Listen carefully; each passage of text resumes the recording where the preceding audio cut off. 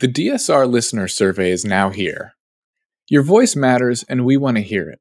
So please take a moment to fill out the survey and help us make our podcasts even better. You can find a link to the survey in the show description below. Thank you.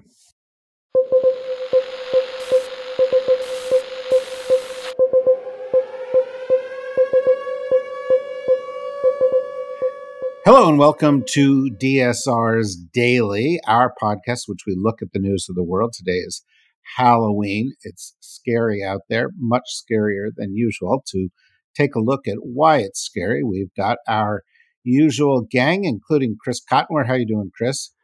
I'm doing well, thank you. Happy Halloween, Riley Fessler. How are you doing, Riley? Enjoying a spooky Halloween. Spooky Halloween. And Chris. So as airstrikes continue and the ground invasion expands, there's a growing number of Muslim Americans and Democratic activists in the United States who are threatening to mobilize votes and donations against Joe Biden if he doesn't exert his influence to negotiate a ceasefire in Israel. There seems to be a growing frustration among this community. And given that we're blessed with a foreign policy expert right here on the panel, I actually had two questions for you, David, on this. The first is... I thought we were going to Riley on this one, but go ahead. The first is, how much influence does President Biden have over the situation? And second, are the expectations fair and probably dependent on the answer to the first question? You know, Chris, we've known each other a long time, and I totally get that these are purely rhetorical questions. Because obviously, Biden can't control what Bibi Netanyahu or the Israeli government is going to do. He can only try to influence it. And we heard from Bibi in his press conference yesterday that this is a time for war, and he, pushed aside any discussion of his own responsibility for Israel's vulnerability. And he looked like he was doubling down. And now we have pictures of Israeli tanks massed on the border. And it's in the interest of Bibi and a bunch of people in that government to press forward with a war. And Biden's trying to pull back on it. But, to go to the issue that you've raised specifically here, which is the election. What do these people think Trump would do? I mean, Trump was totally involved with Bibi, gave him a complete carte blanche to do whatever he wants. If Trump were president of the United States right now, we would not be resisting Russia and Ukraine. How do I know? Because Russia was in Ukraine for all 4 years of his presidency. And all he did was try to help Russia and try to hurt Ukraine. And he would not be telling, Bibi to hold back in any way because he doesn't believe he should hold back in any way. So, I understand people's frustrations. I share a lot of these frustrations. But we're a lot better off with Biden trying to do a balanced policy than with the alternative who would not have a balanced policy. Riley? Yeah, there's been some unrest in Iran over the weekend and over the last couple of days. A teenager who was attacked by the morality police earlier in the month. She was attacked at a Tehran metro station for not wearing her hijab, and she subsequently fell into a coma.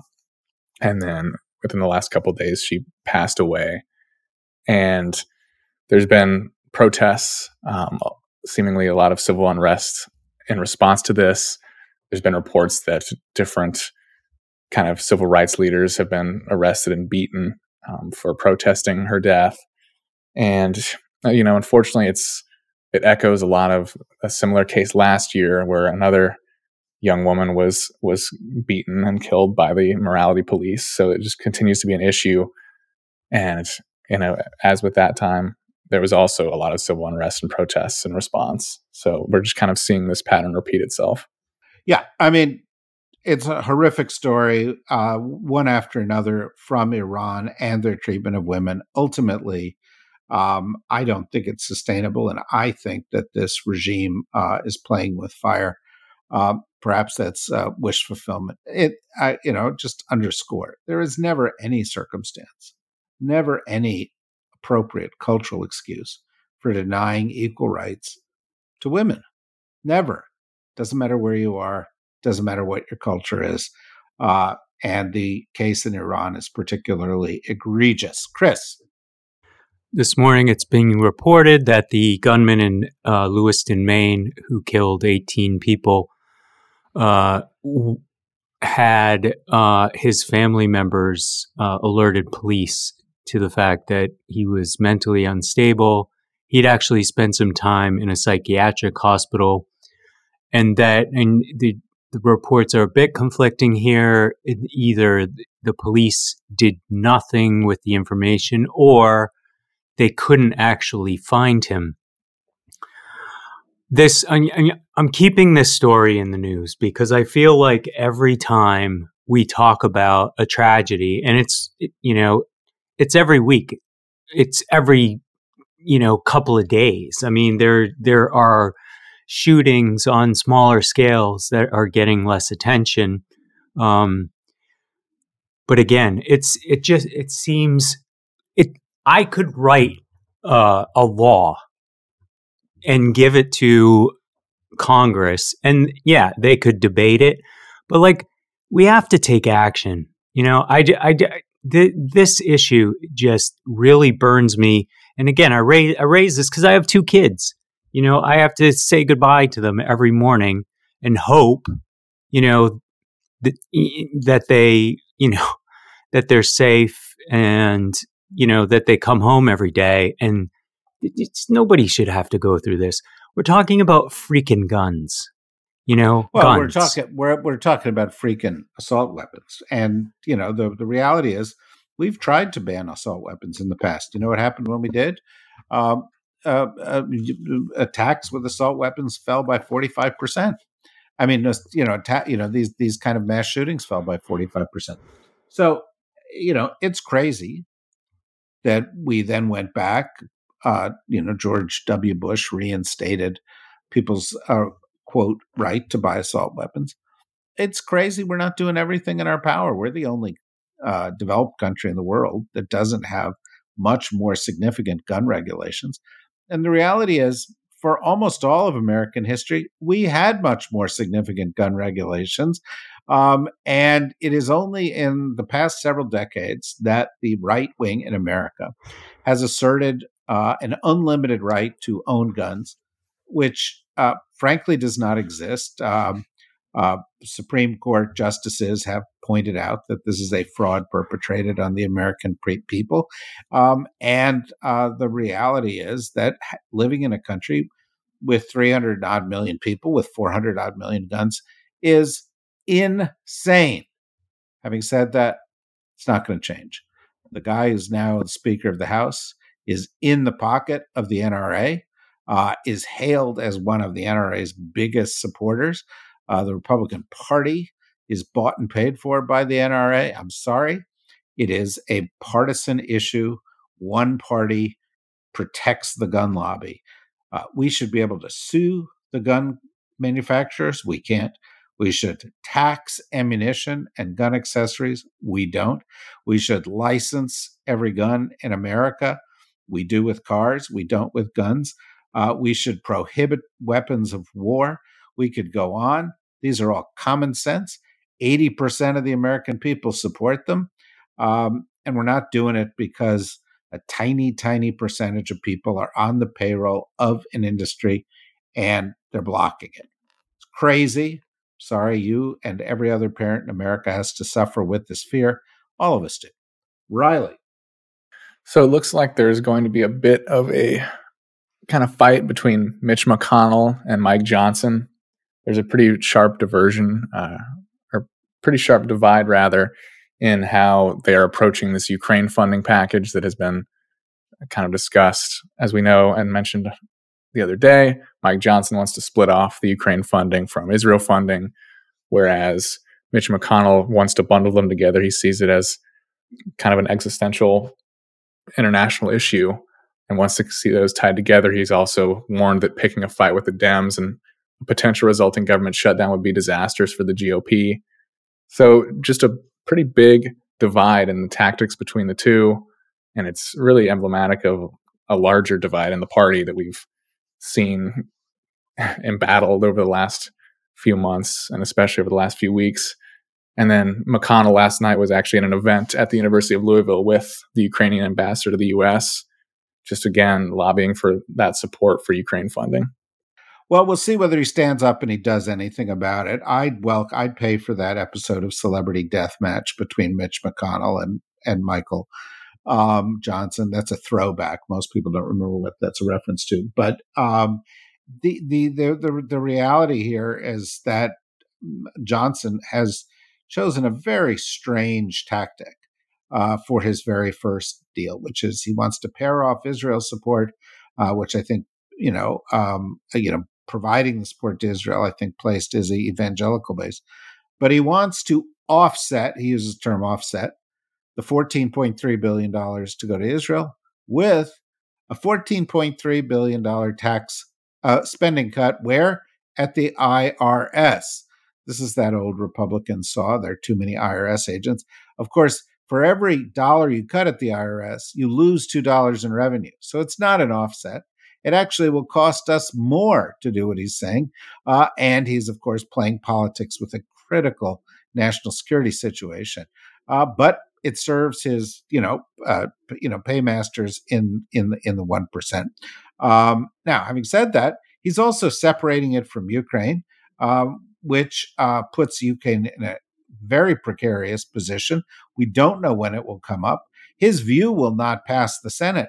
But if he blocks any progress on Ukraine or blocks progress for Israel unless he gets what he wants, what happens?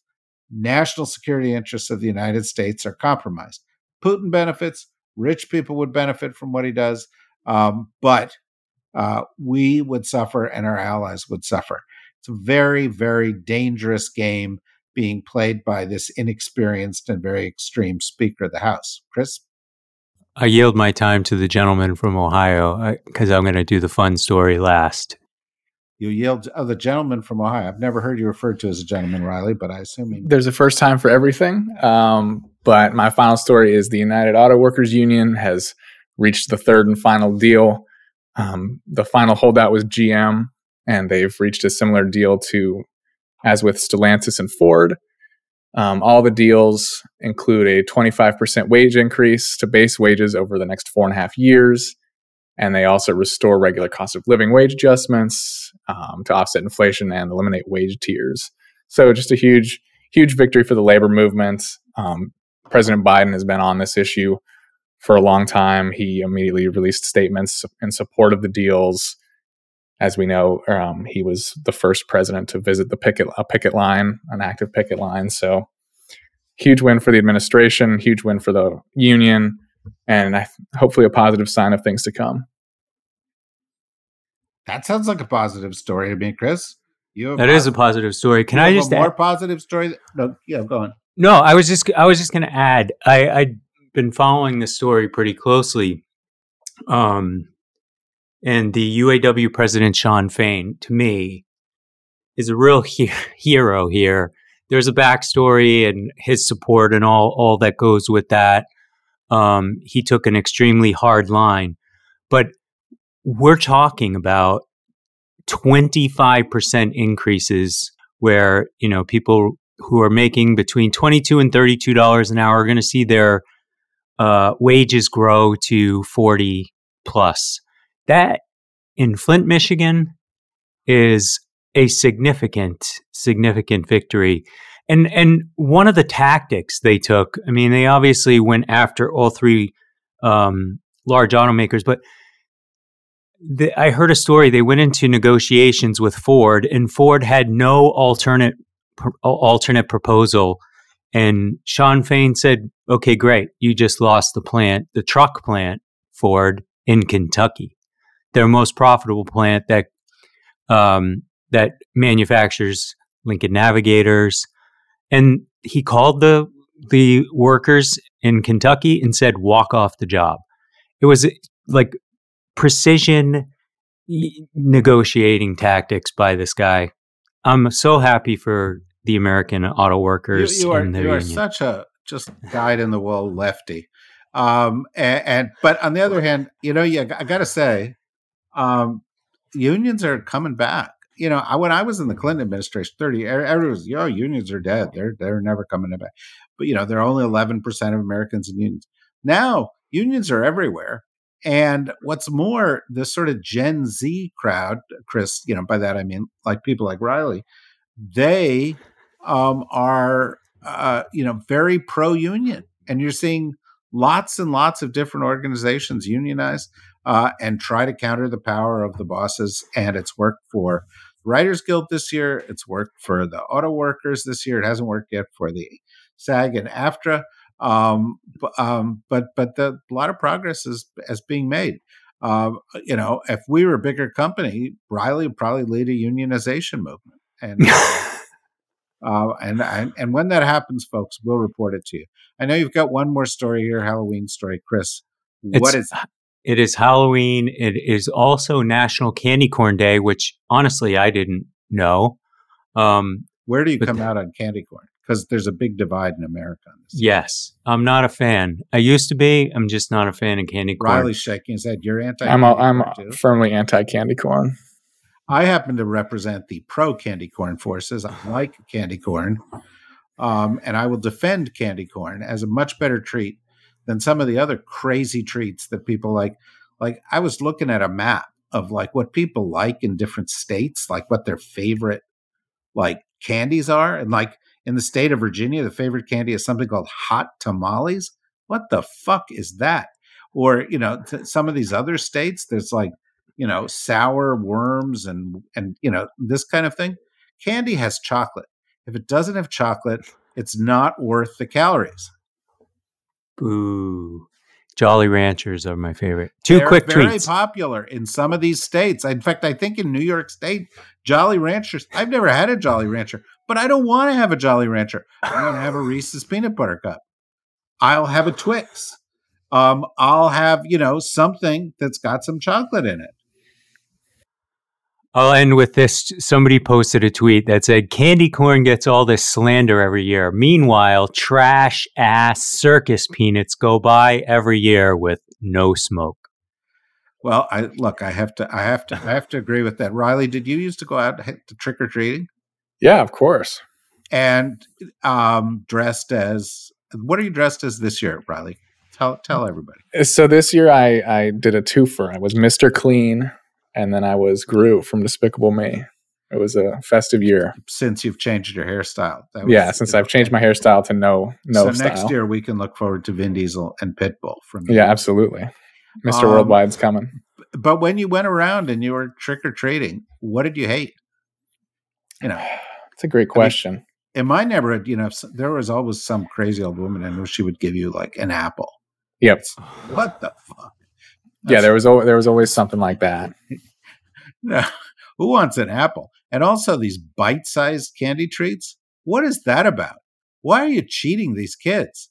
A candy bar is the size of a candy bar. It shouldn't be the size of a thumb drive.